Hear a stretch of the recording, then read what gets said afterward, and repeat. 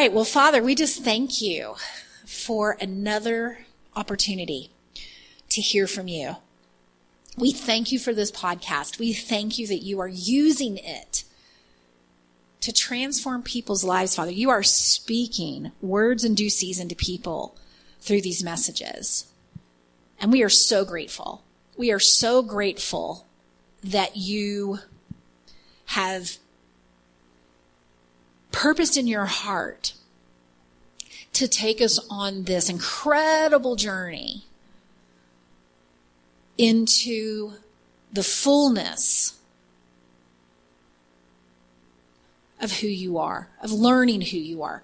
We are on this journey, God, to experience everything that it means to live in union with you. We are on a journey, Father, to renew our minds and to experience your healing power in our hearts and in our relationships and in our bodies, God. We are on a journey, Father, to manifest heaven on earth. We are on a journey, Lord, to think like you and agree with heaven. And so we're just saying yes to every bit of what you want to do through this podcast tonight, Lord. You're doing something specific in every single listener.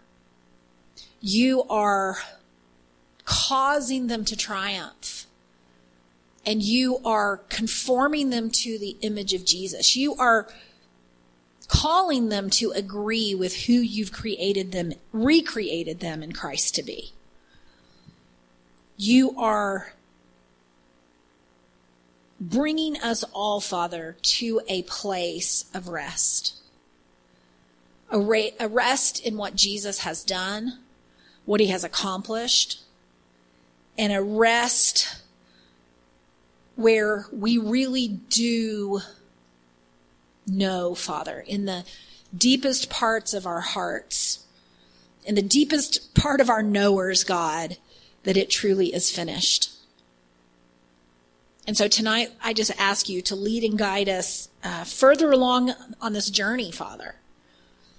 Manifest your goodness to us and teach us what you are wanting us to understand tonight. And we just give you thanks. We give you glory for it in the name of Jesus. Awesome. Well, first of all, I just want to thank you guys for continuing to give me feedback on these podcasts. I'm so encouraged by just the emails and the Facebook messages and just everything that I've been hearing from people about these podcasts and about really the things that I'm sharing.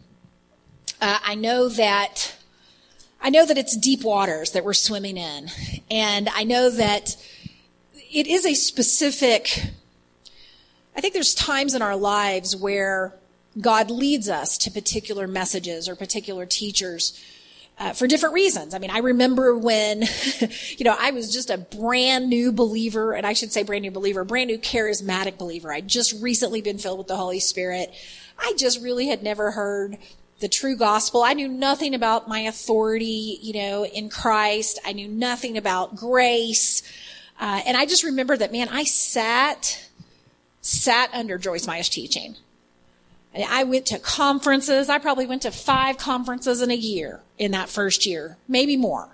It was like I just couldn't eat enough of what Mama Joyce was teaching me. It was literally just like that. It was like I had a new mom in the kingdom, and she was spoon feeding me the truth. And I will tell you that was a radical year of transformation for me. I just remember it just totally radically changed my life. And then there was another season that I kind of went into, and it was kind of like, it was all about the supernatural, man. I just remember I was just like eating up things about supernatural healing and signs and wonders. And, at that time I was just like, straight up on the streets, just ministering to the crackheads on the south side of Chicago and homeless people. It was just, power, power, power, power. And it was awesome. And I'll never forget, the ministries that poured into me in those times when I was learning about signs and wonders and the supernatural. And I guess what I'm sharing with you is that we really are on a journey.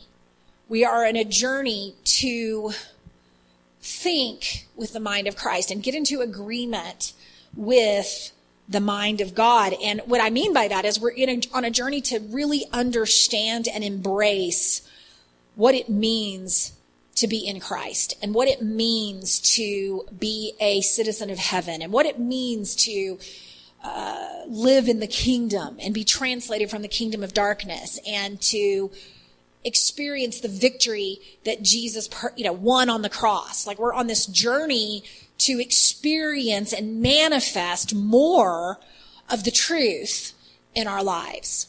And I just say amen with me on the podcast, right? If you agree that we're on this journey to experience more truth. There is a very powerful scripture that I'll go to that I know that we've heard before, but I feel like sometimes I'm just stuck in the book of John. But I love the book of John. There is so much, speaking of truth, there's so much truth in the book of John. But in John 8:32, I want to read this scripture to you. And I'll read it in a couple different translations. But John 8:32, let me actually go to 8:31 first. We'll go to 8:31 through 32. It says this. It says, he's talking to the Jews. And in the NIV it says, to the Jews who had believed him, Jesus said, if you hold to my teaching, you are really my disciples. Then you will know the truth, and the truth will set you free. Okay, let me read it in the Passion Translation because, I'm obsessed with the Passion Translation. But it says this in the Passion Translation, and I'll just start again in 31. It says, Jesus said to those Jews who believed in him, when you continue to embrace all that I teach, you prove that you are my true followers. For if you embrace the truth, it will release more freedom into your lives. And so, I started out just saying that, I've been on this journey and I know that you have too. And I know, here's the thing, I know that if you're listening to this podcast, you're in a particular place in your journey. I believe that God connects people to the gifts in the body of Christ. First of all, he sets the member in the body as it pleases him, but he knows what ails us and he knows how to get us the truth that is going to set us free. And years ago, I've shared this in the past. If you've been, listening to my teaching for very long, you've probably heard me tell this story, but when I was first baptized with the Holy Spirit, I journaled, because I've been in therapy throughout my 20s. So I learned to journal my emotions. I remember I had this feeling wheel and you had to identify your feelings, and it was exhausting, honestly. But I'd kind of developed this practice of journaling, which was good because it connected me to my inner world and to my heart. And that was very healthy. But I would journal my prayers. I remember a lot. So I did just a lot of talking. I did the talking in my journal, and I never really learned to hear God, or I didn't know if I believed I could hear God. I didn't have teaching that I should hear God. I didn't know this was a normal thing. I didn't know you should cultivate this. And so, I just started, like most of us start, unless you grew up with this kind of, understanding. And the bottom line is when I got filled with the Holy Spirit, I was baptized in the Holy Spirit, was really seeking my prayer language and speaking in tongues. And if that's not a part of your life, please reach out to the ministry at info@shalise.com and we will get someone in connection in contact with you that can pray with you and help you understand the importance of that gift in your life. But without going into that, I'll just say that once I received the baptism of the Holy Spirit, and, it says that, you shall receive power after the Holy Spirit comes upon you. And I remember I started hearing the voice of the Holy Spirit for the first time. And this is the first thing that I really know I heard God speak. And it was a combination of me hearing something and then like a little mental image popping into my imagination. And here's what he said. He said, you've got more problems in a math book. And then he followed that up by saying, and you can't solve them all at once. And the beautiful thing about the way we think, especially when you've when you're more in tune with that, is that we really do think in pictures. It's kind of like when you read a book, you can just totally escape in the book. I mean, the next thing you know, you can be over in, Scotland on the misty coast with the cliffs and the crashing waves because the book is describing that scene. And so it was very easy for me when he said, you've got more problems than a math book. I mean, I just kind of, instantaneously visualized, a math book is full of problems and you have to actually solve one at a time. You can't just snap your fingers and the whole math book is filled out and all the problems are solved. So that made a lot of sense to me.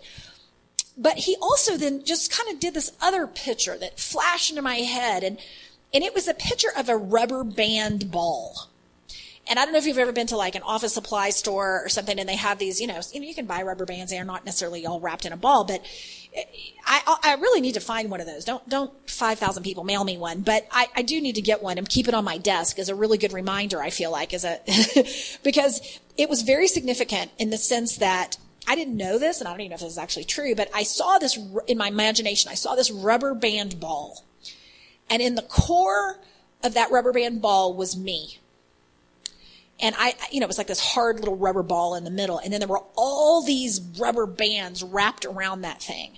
So the ball was, probably maybe 3 or 4 times, maybe 10 times the size of that little ball in the middle.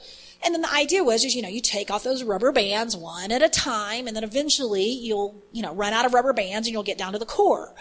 Well, what I knew was, and I just knew this, again, just by the Holy Spirit. It's like I just had a knowing. I saw it, and I immediately knew what I was looking at. And what it was a picture of is that I was this little core in the middle of it, and all of these rubber bands had been wrapped around me, and every one of those rubber bands represented a lie. And I, by the way, at the center of that thing, was the real me. And so there had been all of these lies wrapped around, I want to say it this way, who I really was. My true identity. And when I say who I really am and my true identity, I've been talking about identity really all year, but I want to say it this way. It is not just it is absolutely, but it is not just my real identity in Christ. Okay, is absolutely those things. In a sense, meaning, what I mean by that is, it is, when we talk about who you are in Christ, I mean, I don't know if you've gone through a phase of this, but I know I did and I needed to on my journey into knowing the truth and being set free.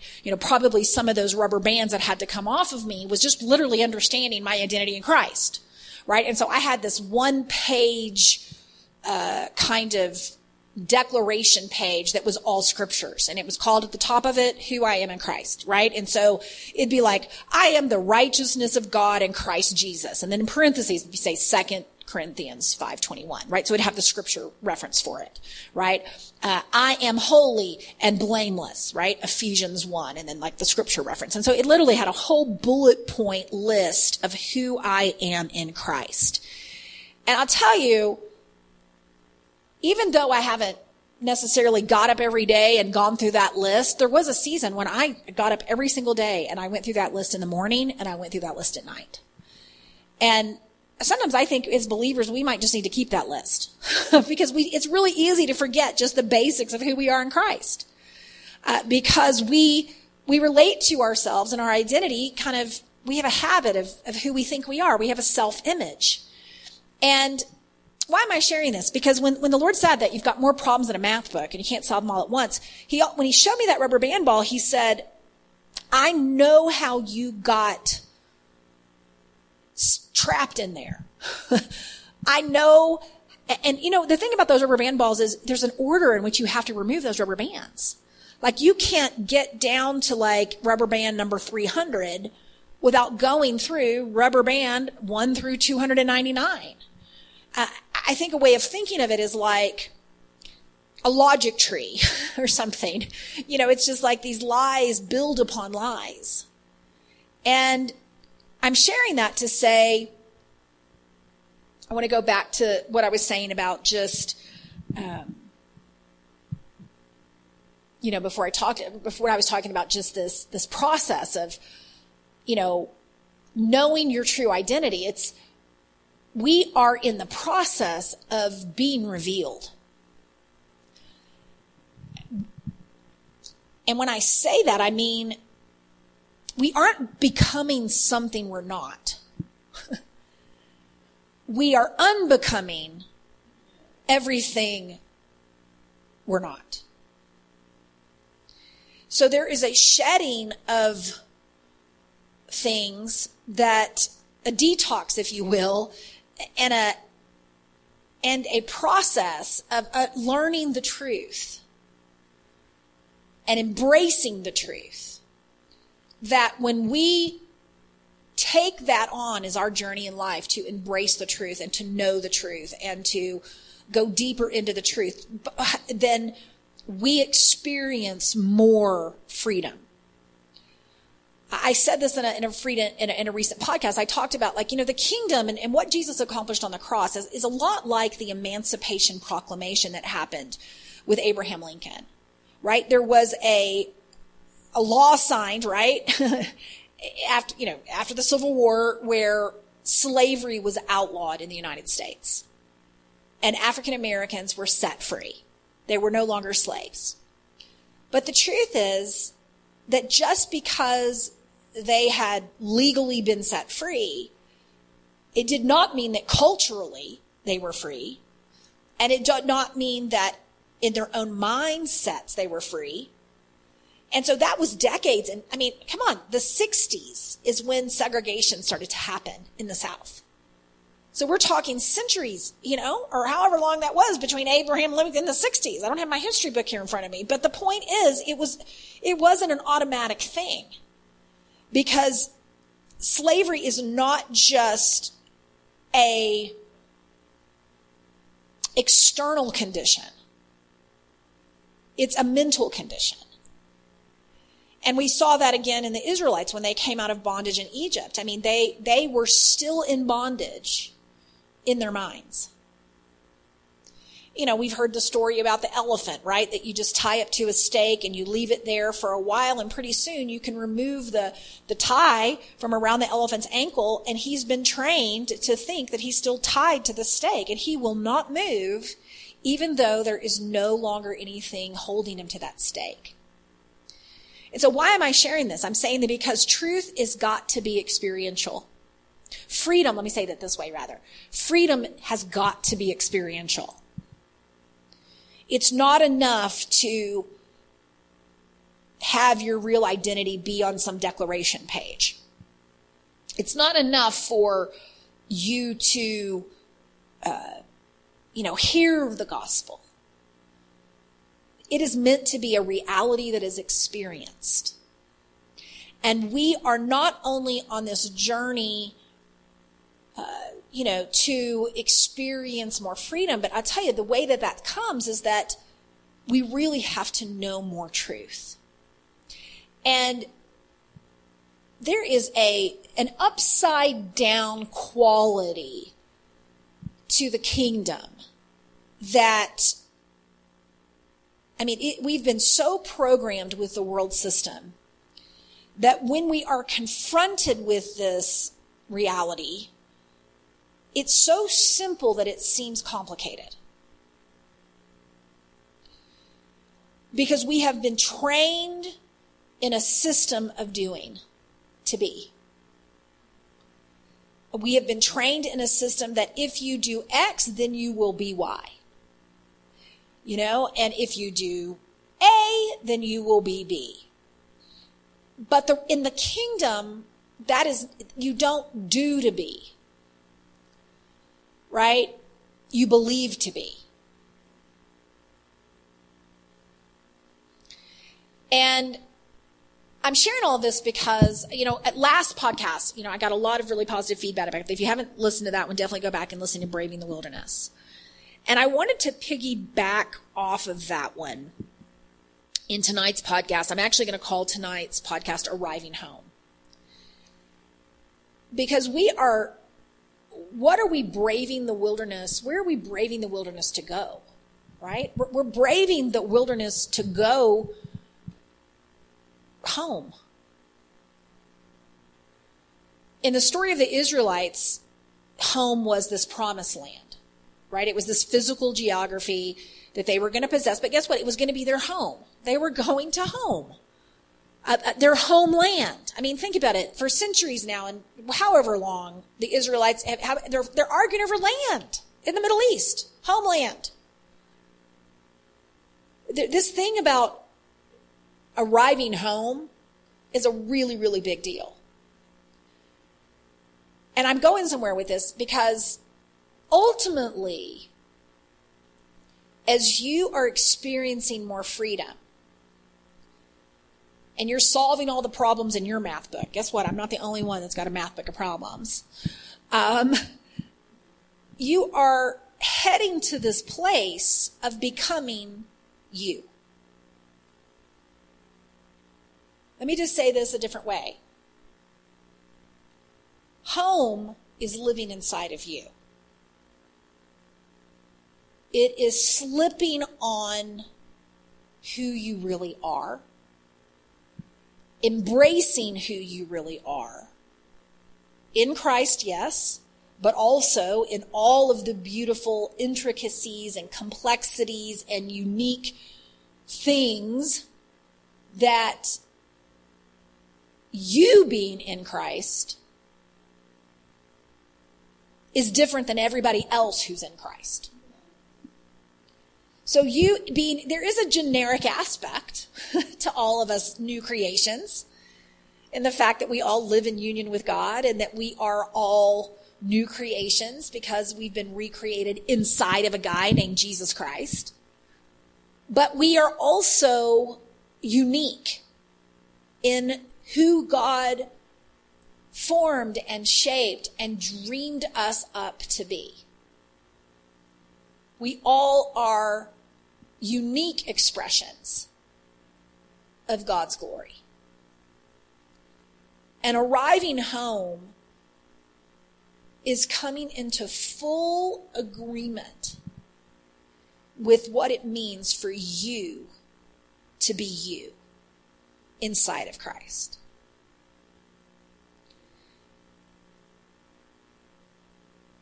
I think this, I think when in Romans 8, when it talks about, and I'll just head over there really quick so we can read what the scriptures actually say. But in Romans 8, when it talks about that we're being conformed to the image of Christ, let me just go down here.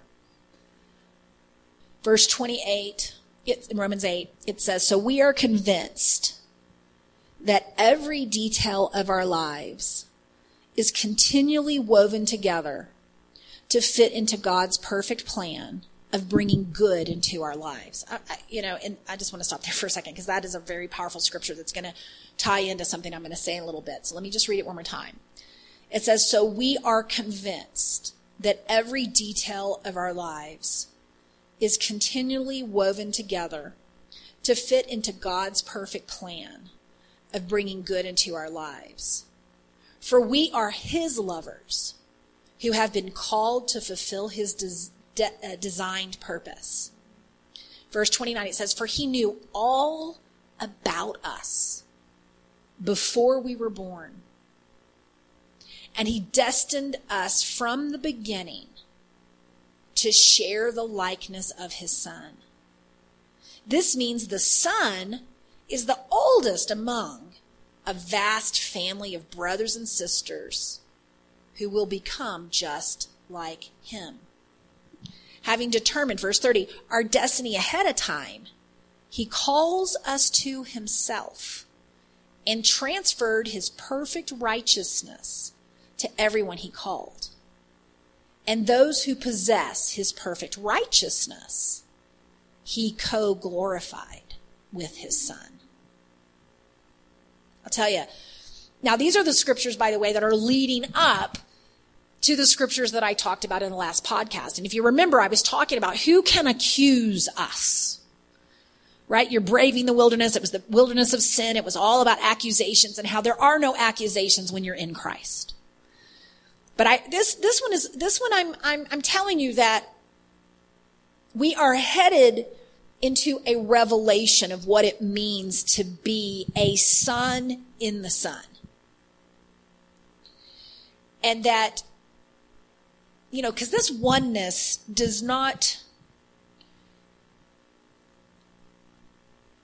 absorb your individuality. It perfects your individuality. I'm going to say that again because I've never said it before. But I believe it's by the Spirit of God. Your union with God, your oneness with God does not absorb or dissolve your individuality. It perfects your individuality. And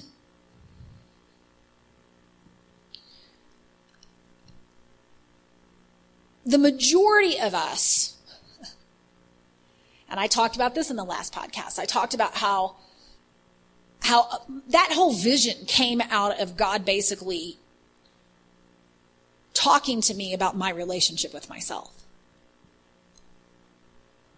And so what I'm going to say here is that the majority of us have not embraced ourselves, have not embraced our unique individuality and perfection in Christ, our unique perfection in Christ. Most of us have trouble even liking ourselves. I'm not sure that we would admit that or say that, but you can look around in the way that we treat each other and see the root is actually in the fact that we don't love ourselves. How do I know that? Because the foundation for loving others is loving and accepting ourselves. The greatest commandment, Jesus said, was love the Lord thy God with all thy heart, all thy soul, and all thy mind. And some say thy strength. Some translations say thy strength. And then to love your neighbor as you love yourself. And we have been so focused on love your neighbor, love your neighbor, love your neighbor. And sometimes I think it actually is easier, to love your neighbor in certain circumstances. But when it's just you and you and you, sitting with just you, and your inner world and your own thought life and your own opinions about things, and you're really not, allowing yourself to buffer with Netflix or, get distracted by all the gazillion things that can distract us, the news and politics and whatever celebrity is dating whatever celebrity or whatever it is. And it's just you at the end of the day, just you and you and you and you. That's really where the rubber meets the road. And, for us women, some of us men too, some men too. I mean, you'll know it when you do things like go shopping. And you're standing there in the dressing room and you're trying on new clothes. Or for those of us that are getting older, you'll notice it on your birthday or something. There's clues in your life about how much you are embracing yourself. And I don't mean this in a selfish way. I'm not talking about being self-centered. I'm talking about self-acceptance. I'm talking about loving yourself the way that you are loved by the Lord. I mean, he says in the scripture I just read, we are his lovers. God is madly in love with us. And we don't even like ourselves. And it's a problem. It's a problem. Your personal wholeness is about getting set free from the lies about who you are, so that you can feel about yourself the way God feels about you. And get it settled. Get the issue settled so that you can actually be a conduit of his love for others. Because until that's settled, Your motives are going to be off. Your relationship with external things is going to be off. You are going to look to external things to fulfill you. You are going to have a relationship with performance, with money, with children, with romance, with whatever, you name it, because you're looking for something outside of you to make you okay. But when you start to really settle into your own skin and you start to accept yourself because you're accepted in the beloved and it is your state of being, and you start to get into agreement with God, really, really, really, really, really get in agreement with God, that you are who He says you are, the result will be that you fall in love with yourself and you fall in love with your life the way God has fallen in love with you and how God designed your life for good.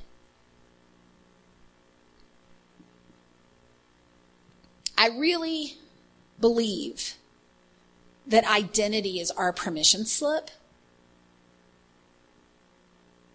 into rest. I believe it is this door into self-acceptance and peace that ceases us from striving to find something to give us that. So, I want to read you something that God gave me. It's probably been, it was 2 journals ago, however long that was. And I titled it The Never Ending Journey. And it's kind of this poem thing. It's not like I'm a poet, so I knew it was not really mine. I knew when I was kind of writing it down that it was really from the Lord. But I want to read this to you because I feel like it sums up what I'm trying to say tonight. And I talked about this journey that we're on to experience more truth, and this journey to experience more freedom. And I think this really ties into that whole concept. So let me just read it to you. It's The Never Ending Journey. What if you never arrive? What if there is no place called satisfied? What if the place you thought you were headed was already inside? How would your approach to life differ if you stopped running and striving to be known? What would you think would happen if you unpacked, settled down, and made me your home? Beloved, you're not on a journey to become someone you're not. You're simply waking up to the reality of all that you've already got. You've arrived. You're home inside of my heart. You can kick off your shoes, relax, and rest. You don't have to lift a finger or do a thing here. You don't have to try to be good or to be the best. You see, there's no need to fight for your rights when you're already free. There's no fight at all when you are safe and secure in me. Stop trying to appease the accuser and silence those who would connive. Quit shadow boxing with a version of yourself who no longer is even alive. When you are focused on the illusion of separation, you'll agree with the accuser and convict yourself of crime. When in reality, all you are doing is wasting precious energy and valuable time. So put down your weapons and stop fighting to win the war. My peace is eternally yours. I am all you need and more. Instead, come inside, drink, dine, and dance with me. Dance with me. Enjoy my sweet delight. Enter into my royal chambers. Let's get drunk on love and stay up all night. For, beloved, we are on a never-ending journey to experience wonder, glory, and have fun. To be known fully by each other and explore the mystery of being one. Each and every moment, there is so much more of us to explore. There are infinite pleasures at hand, my bride. So come on, step inside the door. Inside of my heart and in the depths of my love is the place you've been searching for all along. You didn't even have to leave where you were, for it's in me you find the place you belong. I mean, that's worth pausing, rewinding, marking the time that it starts, and listening to over and over again. Because, beloved, I do believe that is the truth that sets us free. I do believe that this journey, this never-ending journey, but yet not a journey at all, is the greatest, most satisfying pursuit that we can pursue in life. And here's what I really wanted to kind of also talk about tonight, and it kind of goes back to this scripture back in Romans.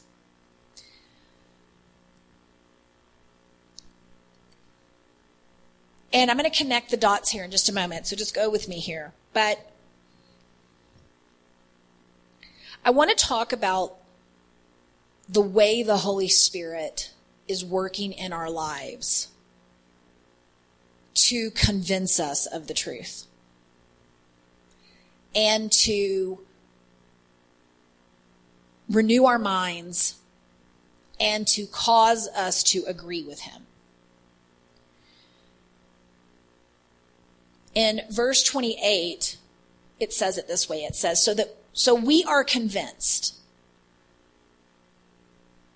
that every detail of our lives is continually woven together to fit into God's perfect plan of bringing good into our lives. For we are his lovers who have been called to fulfill his designed purpose. Okay, so for some of you, this is the scripture for this season of your life. But let me also say this. This is the scripture that describes all of our lives, our entire life. I'm going to read it again. So we are convinced that every detail of our lives is continually woven together to fit into God's perfect plan of bringing good into our lives. For we are his lovers who have been called to fulfill his designed purpose. So I want to share with you the way God explained it to me. He said it this way. He said, Shalise, your life is showing up for you. Now, let me also preface this by saying it doesn't mean that everything in my life is circumstantially good. Just because everything works together for good or is woven together to fit in God's perfect plan of bringing good into our lives doesn't mean that everything that we go through or that we experience is good. But what it does mean is that if we walk through it with the Lord, that it will be for our good. The way I kind of think about explaining this to people is I kind of talk to this in my, Emerge school. I talk about it with my graduates a lot in my coaching calls and stuff, but I kind of joke around with them, and I think I've talked about it on the podcast before, but I said, I wish that I could develop kind of like a virtual reality thing, like a virtual reality machine, kind of like they have in that movie, Divergent or whatever, if you ever saw that movie or read the book. But the idea is that I would have this machine, this virtual reality machine, that I could take my students and I could I call it like the circumstance simulator. And I could, just fire that sucker up and put them in certain circumstances as a way of honestly training them to become and act like they're who they really are. And the best kind of example I have of this is it kind of makes me laugh, but it's kind of like Jesus and the disciples. And I think about this circumstance. I think about the storm that came up when Jesus said, let's cross the other side. And, Jesus is sleeping in the boat and the disciples are freaking out over the storm. So here we have a circumstance, you could fire it up, a storm on the lake, and you have, Jesus and the way he reacts in that storm. And then you've got the disciples and the way that they react. And we know the disciples were accusing Jesus that he didn't care, that they were perishing. They also thought they were going to die, right? So what came up in them in the storm was very, very different than what came up in Jesus in the same exact circumstance. And so what am I saying? I'm saying that circumstances reveal what's inside of us. And if our circumstances are working into God's plan for good for us, then I want to propose that your circumstances actually are, if you're still breathing and your heart's still beating, right now, if you're alive, that your circumstances are revealing things about you. They are revealing what you believe. They are revealing what you believe about yourself. They are revealing what you believe about God. How do I know? Because the disciples thought they were powerless against storms. What do they believe about themselves? We have no power. We are going to die. We have no authority in this situation. We are at the mercy of this storm. That's what they believed about themselves. Storms are more powerful than people. That's what they believed about themselves. What did they believe about God? Well, he'll put you in a storm and he doesn't care. He'll just sleep away while we die. See, circumstances always reveal what your self-image and your theology about God. I always use the example of the guys in the wilderness too. I know you've heard me say it a bunch of times, but it's the same situation, right? The spies go and spy out the land. There's giants in the land. They bring back examples of the big fruit. And out of all of the 12 spies, right, the majority brought back what is called an evil report. And the evil report was, the land is amazing. It is absolutely the way God described it. It is truly perfect. But there's giants in the land. And we are grasshoppers. Right? And it says we're grasshoppers and they're going to consume us basically, right? So that circumstance of going into the promised land revealed what was in those. It also revealed what was in Joshua and Caleb's heart. But do you see, it was like the compare and contrast, like same circumstance, same situation. Joshua and Caleb were like, hey, let's go up at once. We are well able to possess it. So 2 things. What did they think about themselves? Well, majority thought they were grasshoppers, couldn't do it. And truthfully, there's an accusation about God in that. Because basically, if we can't do this and we're going to be consumed by the giants, then basically God brought us here to kill us. And so the circumstances are totally revealing in your life the lies that you believe about yourself or the truth that you believe about yourself. And the lies that you believe about God or the truth that you believe about God.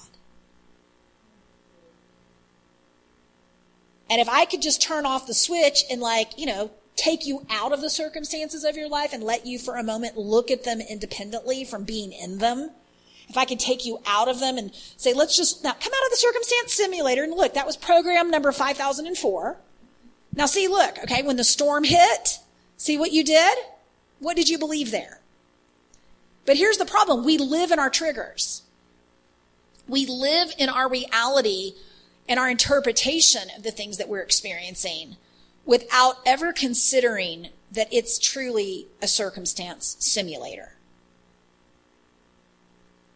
And that when we mature and come into agreement with actually who God says we are, and we have the right image of who God is, we will no longer be a victim or controlled by our circumstances. It doesn't mean that we don't go through them. It just means we overcome them. We possess the promise. We experience the manifestation of God's will in the situation. We stand up and release peace instead of fear. And so, again, I'm going to say it this way. Your life is showing up for you. Now, let me connect that back around to this whole poem and, and the concept of the scripture that we started with, that, when we embrace the truth, we are set free. Well, I'll give one more example. Before Peter denied Jesus, he was unaware of what was in his heart. The Lord knew what was in Peter's heart, but Peter didn't know what was in his heart. And it was only after Peter walked through that particular circumstance and he denied Jesus 3 times, could he honestly see what he believed. And so what if the Holy Spirit is leading and guiding you into all truth so that you can know the truth that sets you free by leading and guiding you into and through the circumstances that you are experiencing right now? What if the truth that sets you free, what if the next rubber band on the rubber band ball that reveals who you are is in the circumstances you're in right now? What if you were just totally guaranteed the victory? Like you're going to have the victory over whatever the circumstance is, whether it's a physical challenge, whether it's a relational challenge, whether it's a death of a loved one, the death of a marriage, the bankruptcy, the whatever. It doesn't matter how tragic it is, how dramatic it is. What if there is a truth in this situation right now that reveals who you really are and who God really is? What if every detail of your life is being woven together to fit into God's perfect plan of bringing good into your life. I know this is kind of a radical idea, but it is, when you surrender, when you really surrender. Like, my life is not my own. I've been born for a purpose. I was born to do and be me for a reason. I'm not an accident. I'm not an afterthought. I am a manifestation of God's glory. I am being, how did this say it here? I am destined to share in his likeness. And because I possess his perfect righteousness, I'm co-glorified. Like, the glory of the Son is in me. And what if we really embraced this and surrendered completely to it and committed to it? Like, the glory of Christ in Shalice, the glory of Shalice in Christ, this creation, this masterpiece we're called, right? We're God's masterpieces, recreated in Christ for good works, it says. God's masterpiece, his poem. Let's read that. Oh my gosh, because I just had that poem. Let's read that in Ephesians chapter 2. I think it's 2 verse 10. Let me go and just see if my sword, let me do my Bible sword drill. Ephesians 2:10 in the Passion Translation says, we have become his poetry. Okay, other translations say his masterpiece. Let me talk about that. I mean, we're talking about, you are a masterpiece that is greater than any piece of art that hangs in the Louvre. I mean, some of these artwork, these, art pieces, Van Gogh, and I mean, we're talking millions and millions and millions of dollars people pay for these works of art. Beauty. What's the purpose? What's the purpose of a work of art, really? Enjoyment, pleasure, beauty, or a statement. It has a message. It reveals something. I mean, but it's art for the sake of art. And it says that we are his poetry. And then it says a recreated people that will fulfill the destiny he has given to us. For we are joined to Jesus, the anointed one. He says, even before we were born, God planned in advance our destiny and the good works we would do to fulfill it. See, this is why I feel like the work that I get to do in Emerge School of Transformation, which is basically to get to help people answer the 5, in my opinion, most important questions in the whole planet, which is, who is God? Who am I? Why am I here? Where am I headed? And how do I get there? Why is that important? Because I can't just surrender to something I don't know. I can't surrender to the reason I was born if I don't know it. I can't surrender to the glory that I carry if I don't know what it is. I can't come into agreement with who God says that I am and think about myself and love myself the way God loves me and give permission to other people to do the same thing unless I'm clear. But then when you're clear, it's just this surrendering. It's the surrendering to the manifestation of you, of Christ in you. And when you are really, really, really, and I know I'm saying it, but when you're really, really, really surrendered to this thing, these scriptures come alive. Why? Because you realize that what I'm talking about is true. That your life is actually showing up for you because you have something to do, and the you that you are today probably can't do it. Because at some level, you're still the little ball wrapped in the rubber bands, trapped in a version of your life and a version of yourself that does not look like the masterpiece that you are. Why? Because you don't see yourself the way God does.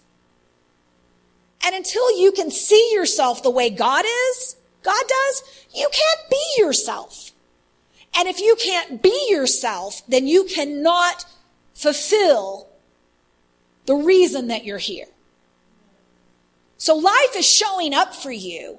All things are working together for your good because there is an operation happening in the planet right now. There's an operation of heaven happening on the planet right now that's called the manifestation of the sons of God. There is a revealing that is happening. There is an unveiling of God's masterpieces. There is a glorification, meaning a visual representation of who God is as you manifest. As you be who he created you to be, God will be seen. God will be seen. I read this scripture in last podcast, and I'm going to read it again because it's worth repeating. And it's in Colossians chapter 3. And here's what it says. It's so powerful in the Passion Translation.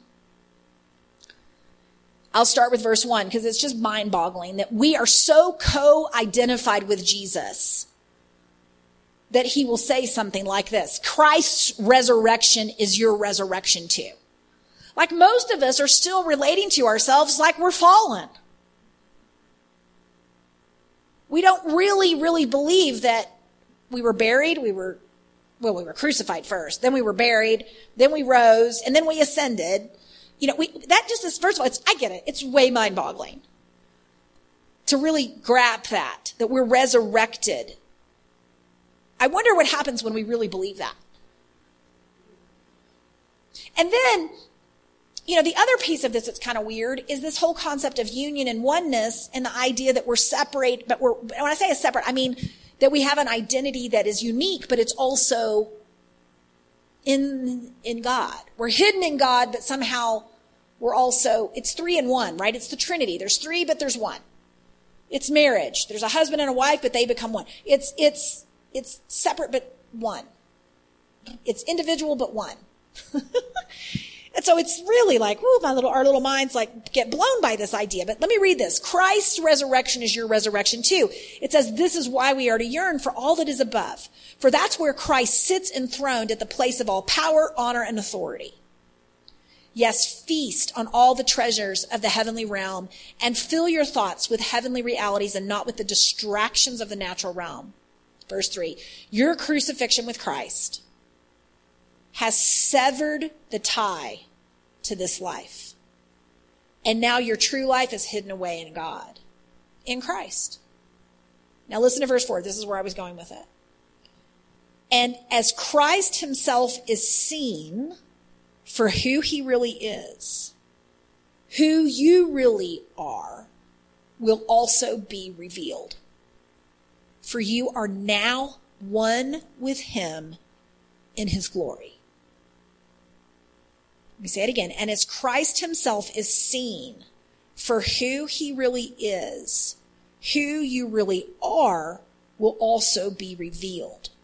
For you are now one with him in his glory. So this unveiling of the masterpiece called you is the unveiling of him.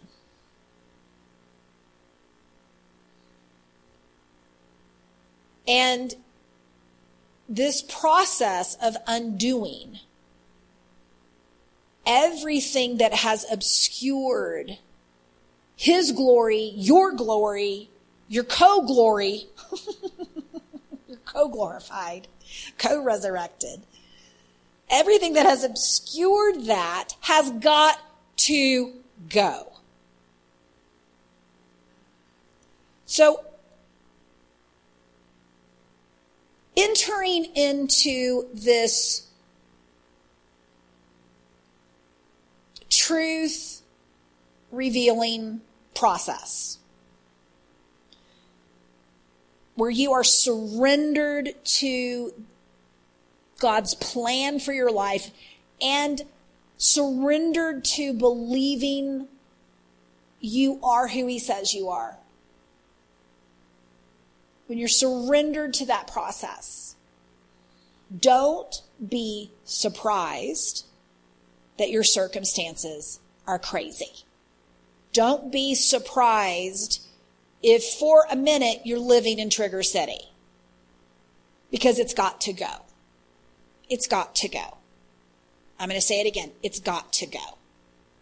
Now, if you're not on page with what I mean by living in Trigger City and what does it mean to be in a trigger, I'll tell you it's one of the biggest problems in the body of Christ today, is that people do not understand how our brains work. You're like, Shalise, I don't, what does that mean? It means that we blame the devil, we blame other people, we blame the circumstances, we blame all kinds of things externally for how we feel internally. And the way that you feel internally is based upon what you believe. And it's what you believe is based upon what you've been programmed to believe. And what you were programmed to believe is based upon your life experiences. It's based upon, at a subconscious level, it is you believe things about yourself. You believe things about money. You believe things about marriage. You believe things about your body. You believe things about parenting. You believe things about everything. Everything. You've been making meaning of things and judgments about things your whole life. And there are specific meanings that you made in your life. Really identity defining meanings. At points in your life, for example, let me just give an example just so you can understand. I didn't make the swim team. I'm just making this up. I didn't try out for the swim team. Never been a good swimmer. But my point is, you didn't make the swim team in 6th grade, and you never tried out for anything ever again. It could have been cheerleading, it could have been varsity football, it could have been acting, it could have I'm just saying, you put your thing in there if this is your story. Why? Why did you never try out for anything ever again? It's because when you didn't make the team, you believed something about yourself. Or if you didn't believe something about yourself, you believed something about the system or the way it works, or you believed something. And you've been walking out that identity since then. And by the way, you wonder now why when your son gets cut from something, all of a sudden you're in a frenzy and, ready to go down to the school and, cuss out the coach or something. Why? Because it's not just about that circumstance. It's bringing up this unresolved issue and this identity problem and this emotional response that's unresolved in your heart. It's called a trigger. And we think about this most of us think triggers, that's for PSTD war veterans. They hear a car backfire and they go jump under the table. No, you need to educate yourself on how the human mind works. Because your reaction to circumstances is based on your programming. Your circumstances are triggering your beliefs. That's what happened to the disciples when the storm rose up. Fear was triggered because they had been programmed to believe that storms like this kill people. Whereas Jesus is sleeping in the boat in the middle of the storm because he had been programmed to believe he was the Son of God who had authority over storms with just a word. Same circumstance, different beliefs about their identities. And the circumstances were not the issue what they believed was the issue. And the circumstance triggered what they believed. But because the body of Christ runs around even unaware of their own triggers, here's what happens in a trigger. You don't even realize you're in it. You know, when we do our inner healing, or we call them rapid mind renewal sessions, because inner healing, what does that mean? Really, it's mind renewal. But in our sessions, we have people watch a video before they go into a session. And the example that we use in the video, or at least maybe I use a different one in the video. I've got tons of examples, but I'm going to use this example, is a husband riding in the car with his wife. And they're running late. You married people, I'm sure this never happens, right? But you're running late, and the wife, trying to help, says, honey, we're late. Two red lights up. Don't forget, make a left. And the rational response would be, well, why, thank you, dear, for reminding me that we're late. And thank you so much, sweetheart, for making sure that I knew where to turn. But instead of that response, this is what the wife gets. Do you think I'm an idiot?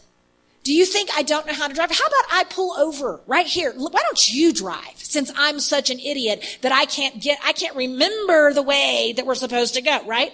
And so this big thing starts in the car. I mean, this is the, can you stop and get directions? Well, all of this, right? Well, here's the reality. The husband goes into one of these sessions, into the rapid mind renewal session, and as they begin to pray, the Holy Spirit brings up a memory. And it's a memory of this little boy when he was 6 years old. Now, he's a grown man, but he's remembering when he was 6 years old, his father bought him a bike. And he said, son, get on the bike. I'm going to, teach you how to ride it here. And so when you ride it on down to the end of the driveway, and then when you get to the end of the driveway, turn around, make a left around the garage, and then come back and make a circle. Well, he gets down to the end of the driveway and loses his balance, totally runs into, the side of the garage, and bends the spoke, breaks the pedal. And his father starts screaming at him, can you do nothing right? Do you know how long and hard I worked to buy you that bike? And now look at it. No, I'm never buying you another thing. You are an idiot. And just start screaming at him. And now all of a sudden, the husband can make the connection.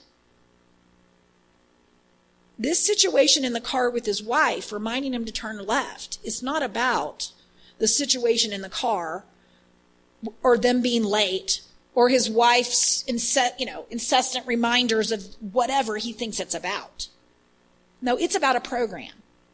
And the current circumstance has just brought it up. And so in this session, guess what? Jesus shows up in the memory. Forgives his dad. Forgives himself. And then Jesus begins to tell him, son, you know what? You're not an idiot. You're my son. You're amazing. And here's the thing about Jesus. Jesus just doesn't tell you the truth. He is the truth. And there is something about when God speaks to you that way, especially in that place where you've been programmed to believe something different. And when he speaks in that place, it's transformed. And one of those rubber bands start to come off that rubber band ball. And so, a couple weeks later, the husband comes back again. He's like, the facilitator's like, well, how's it going with your wife? And he's like, oh, it's going great. He's like, well, have you guys been in the car? She's been giving you directions and stuff. And he's like, well, she always gives me directions. Oh my gosh, she's such a backseat driver. And the facilitator says, well, how is it? I mean, he's like, oh, it's gone. It's gone. So why am I sharing that? Because when you are living in Trigger City, or you are being triggered by circumstances or people or situations in your life, our tendency is to think that it's the actual circumstances or other person, or whatever it is that's the problem. In other words, if I would have talked to the husband before he had that encounter with God and said, what's the situation? He literally would have said, my wife thinks I'm an idiot. She always tells me how to drive. He's projecting out of that woundedness. So his reality is not even reality. And this is the human condition. So why am I sharing this? I'm sharing this because you are on a journey. You are on a journey to resting in who God's created you to be and experiencing your union with him and your unique place in him and a place of satisfaction and a place of peace that the world can't give and the world can't take away. That circumstances can't provide and circumstances cannot change. And so everything that's happening in your circumstances right now are not the problem. What is happening is that you are being upgraded. You are being up-leveled. You are on this journey to experience and embrace the truth so that you can experience freedom. And so I'm hoping that what I've talked about tonight, I'm hoping what it's going to produce in your life. Let me talk about the fruit that I would like you to consider, that is the fruit of this podcast. I believe the fruit is to stop processing your life as just simply like you're in your life. I'm in the circumstances. I'm in the storm. And I believe the fruit is going to be that there's a level of discernment that is now being released over you that is going to allow you to start to observe your life as well as experience your life. So that you'll be able to kind of take a time out from the circumstances and come outside of the circumstance simulator and now look at it for what it is. Be like, okay, what is actually coming up in me? What is the actual belief that I believe in this circumstance? What is God touching in this particular place in my life? Jesus, when he told Peter what was about to happen, I love what Jesus said. He said, you know what, Peter, I've prayed for you. That when you have turned, you will strengthen your brethren. And here's what Jesus meant. He says, Peter, I'm going to paraphrase it, but Peter, I've prayed for you. And when you've repented, he said turned, but I'm going to say when you repent, Peter, you're going to strengthen your brethren. I'm going to pray that you're going to strengthen with what? With the revelation that you got in this situation. Because what does it mean to turn? What does it mean to repent? It means to change your mind. When you up-level, Peter, when you get the upgrade from this painful situation, you are going to be in a position to strengthen your brethren. And here's the deal. What was the program? It was fear of man. Peter was afraid to acknowledge that he was with Jesus to a servant girl.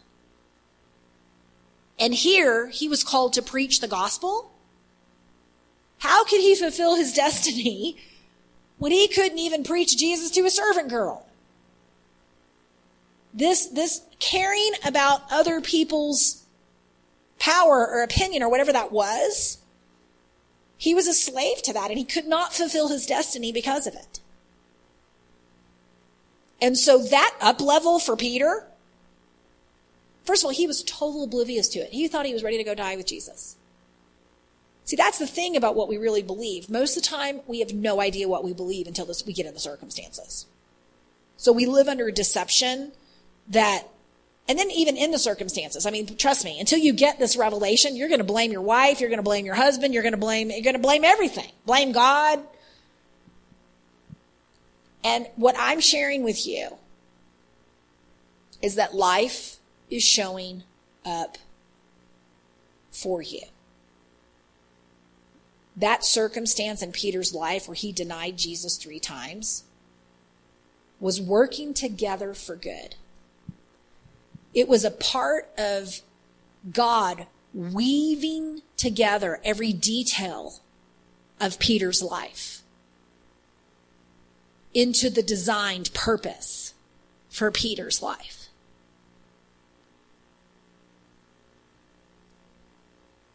And so I want you also, so the fruit of this is that you're going to be able to kind of step out of your circumstances and start to see it for what it is. That's one fruit that I pray for you.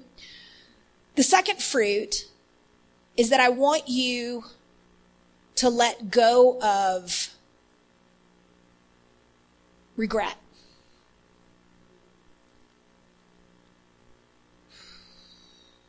Ooh, I felt that. I want to sit with that for just a second. Because you becoming you is the goal.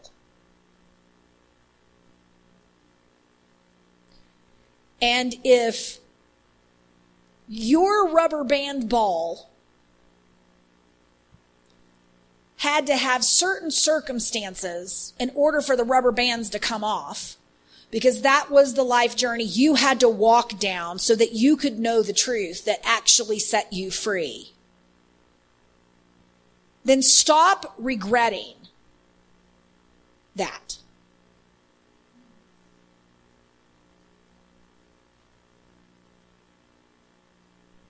I mean, Peter could have been like, oh, I totally regret.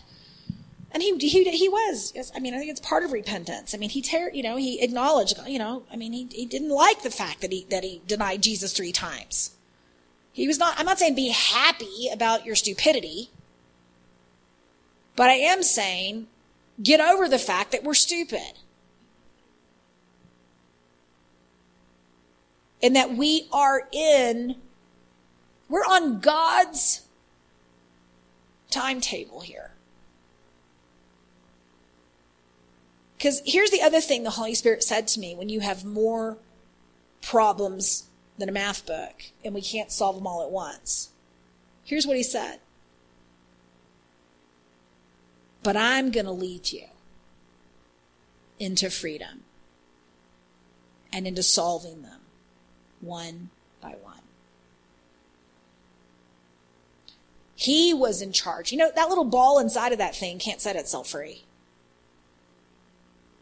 It actually needs someone to come. First of all, the ball didn't even get there on its own. How many of you know somebody else put those things on it? So this is a work of the hand of God in your life. And so what's your part? Surrender. What's your part? Surrender. What's your part? Surrender. And I'm going to end tonight with a scripture that I feel like I talk about a lot. But the reason I talk about it a lot is because it's probably become one of the most important scriptures in my life as I pursue the call of God on my life. And I can raise my hand with the best of them and say, goodness knows, I've strived. I have toiled. I have toiled to do me. because I thought me was someone I was supposed to be.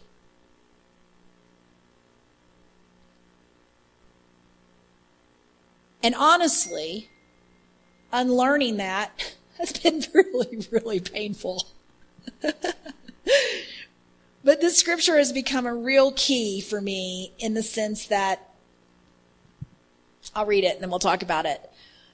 But here's what it says. I've never acted, and I will not in the future act on my own. I listen to the directions of the one who sent me and act on these divine instructions. For this reason, my judgment is always fair and never self-serving. I'm committed to pursuing God's agenda and not my own. Now that's John 5:30 in the Voice translation. So what do I want to say about this? I'm talking about surrender. I'm talking about surrender. And let me say this. This is what surrender looks like. It looks like dependency upon God. And it specifically looks like dependency upon God for judgment. It means that we give up believing we can judge what is actually happening. It means that it says here that Jesus didn't act on his own. He listened to the Father. He listened to the directions and he acted on that. And then he said, because he did that, for this reason, his judgment was fair and not self-serving. He was committed to pursuing God's agenda. And I'm telling you guys, you are created for a purpose. There is an agenda. God has an agenda for your life. God has an agenda for your family, agenda for he has and every single thing that you're involved in and connected to, God has an agenda. How do I know? Because he said he's working every detail of your life together for good. It all is connected. There are no coincidences. You're like, well, Shalise, the enemy comes. Yeah, the enemy comes in to steal, kill, and destroy. That's what he's doing. But you know what? He's just doing his job.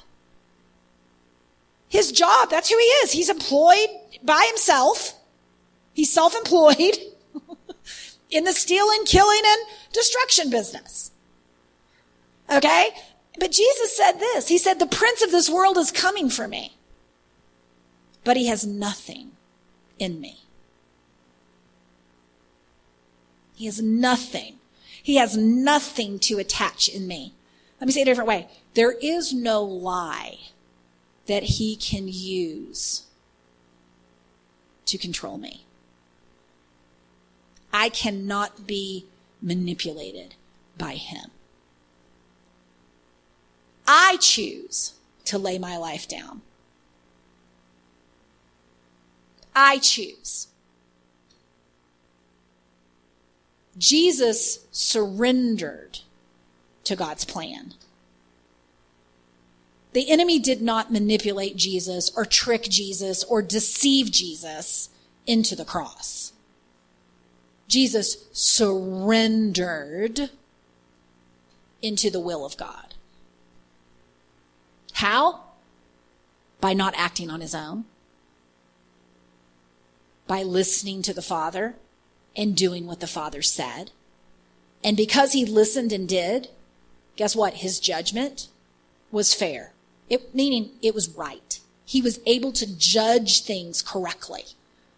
Not on his own, but God's judgment of situations, circumstances, and hearts. Why? Because he was committed to pursuing God's agenda. So what does surrender look like? It looks like surrendering to what God is doing. It looks like getting in agreement with God's agenda and hearing and doing. That's what surrender looks like. So that's the other piece of what I'm hoping is the fruit of this message. So let me come back to the last scripture for the night, and it's one we've already read, but I want to go back to Romans 8:28 in the Passion Translation, and I'm going to read it one more time.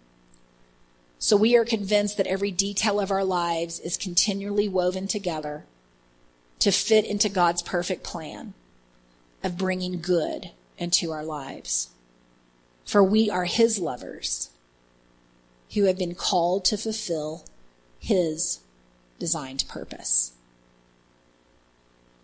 In verse 29, it says, "For he knew all about us before we were born, and he destined us from the beginning to share the likeness of his Son." This means that the Son is the oldest among a vast family of brothers and sisters who will become just like him. Having determined our destiny ahead of time, he called us to himself and transferred his perfect righteousness to everyone he called. And those who possess his perfect righteousness, he co-glorified with his Son. So, Father, I just pray that what you have for every listener in this message, that they can receive it. They can grab it and that they can assimilate it, Lord, like nutrients being absorbed into their body, Father. I pray that there would be a nourishment, that it would be, because I really do know this is some good meat here, God. We had some good steak here tonight. This is not milk, right? But I also know that, we're not going to just binge and purge this thing. We need to assimilate it. We need to digest it. We need to get beefed up by the meat. Lord, there is a paradigm shift that I'm preaching in this tonight. And I'm just releasing that. And if it takes more than one listen, it takes more than one listen. But I'm releasing a different way of living. A way where you believe that your life is showing up for you. That God is working things together for good, even when things look bad. And that there is a purpose in the pain. That there is a way out of Trigger City into Freedom Land. There is a way that you are causing us to settle into ourselves.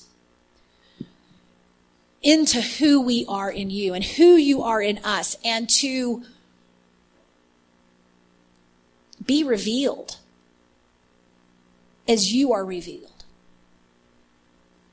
And so, Father, I just release that full digestion. No heartburn, no indigestion, no Rolaids needed. Just totally assimilated into their hearts, their minds, their bodies, God, at every level. And I just thank you for it now. I praise you for it.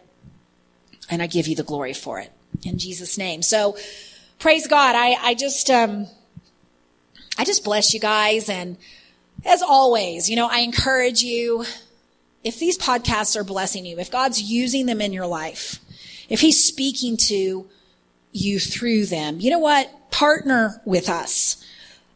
Go on over to Shalise.com. You know what? Donate, become a monthly partner, and empower us to continue, partner with us in this message and get it out to as many people as possibly we can get it out to. And stand, in that place of partnership, knowing that the fruits of this message, the fruit of this podcast is coming to your account. And then also, as always, if you are being called to do Emerge School of Transformation, if you are feeling led to that school in a way that is not you, you just know, hey, I'm being prompted. Like, I feel something inside that this is what God has for me. You know what? Just reach out. Email us at info@shalise.com. That's honestly the easiest way to get in touch with us. We can set you up with our team, our enrollment coaches, and talk about, that whole process and the school and how to become a part of that. And other than that, I love you. I bless you. Thank you for tuning in. Thank you for supporting the podcast. I am standing with you for everything that God has in your life, because who you are is strategic in the kingdom of God. All righty. Bless you.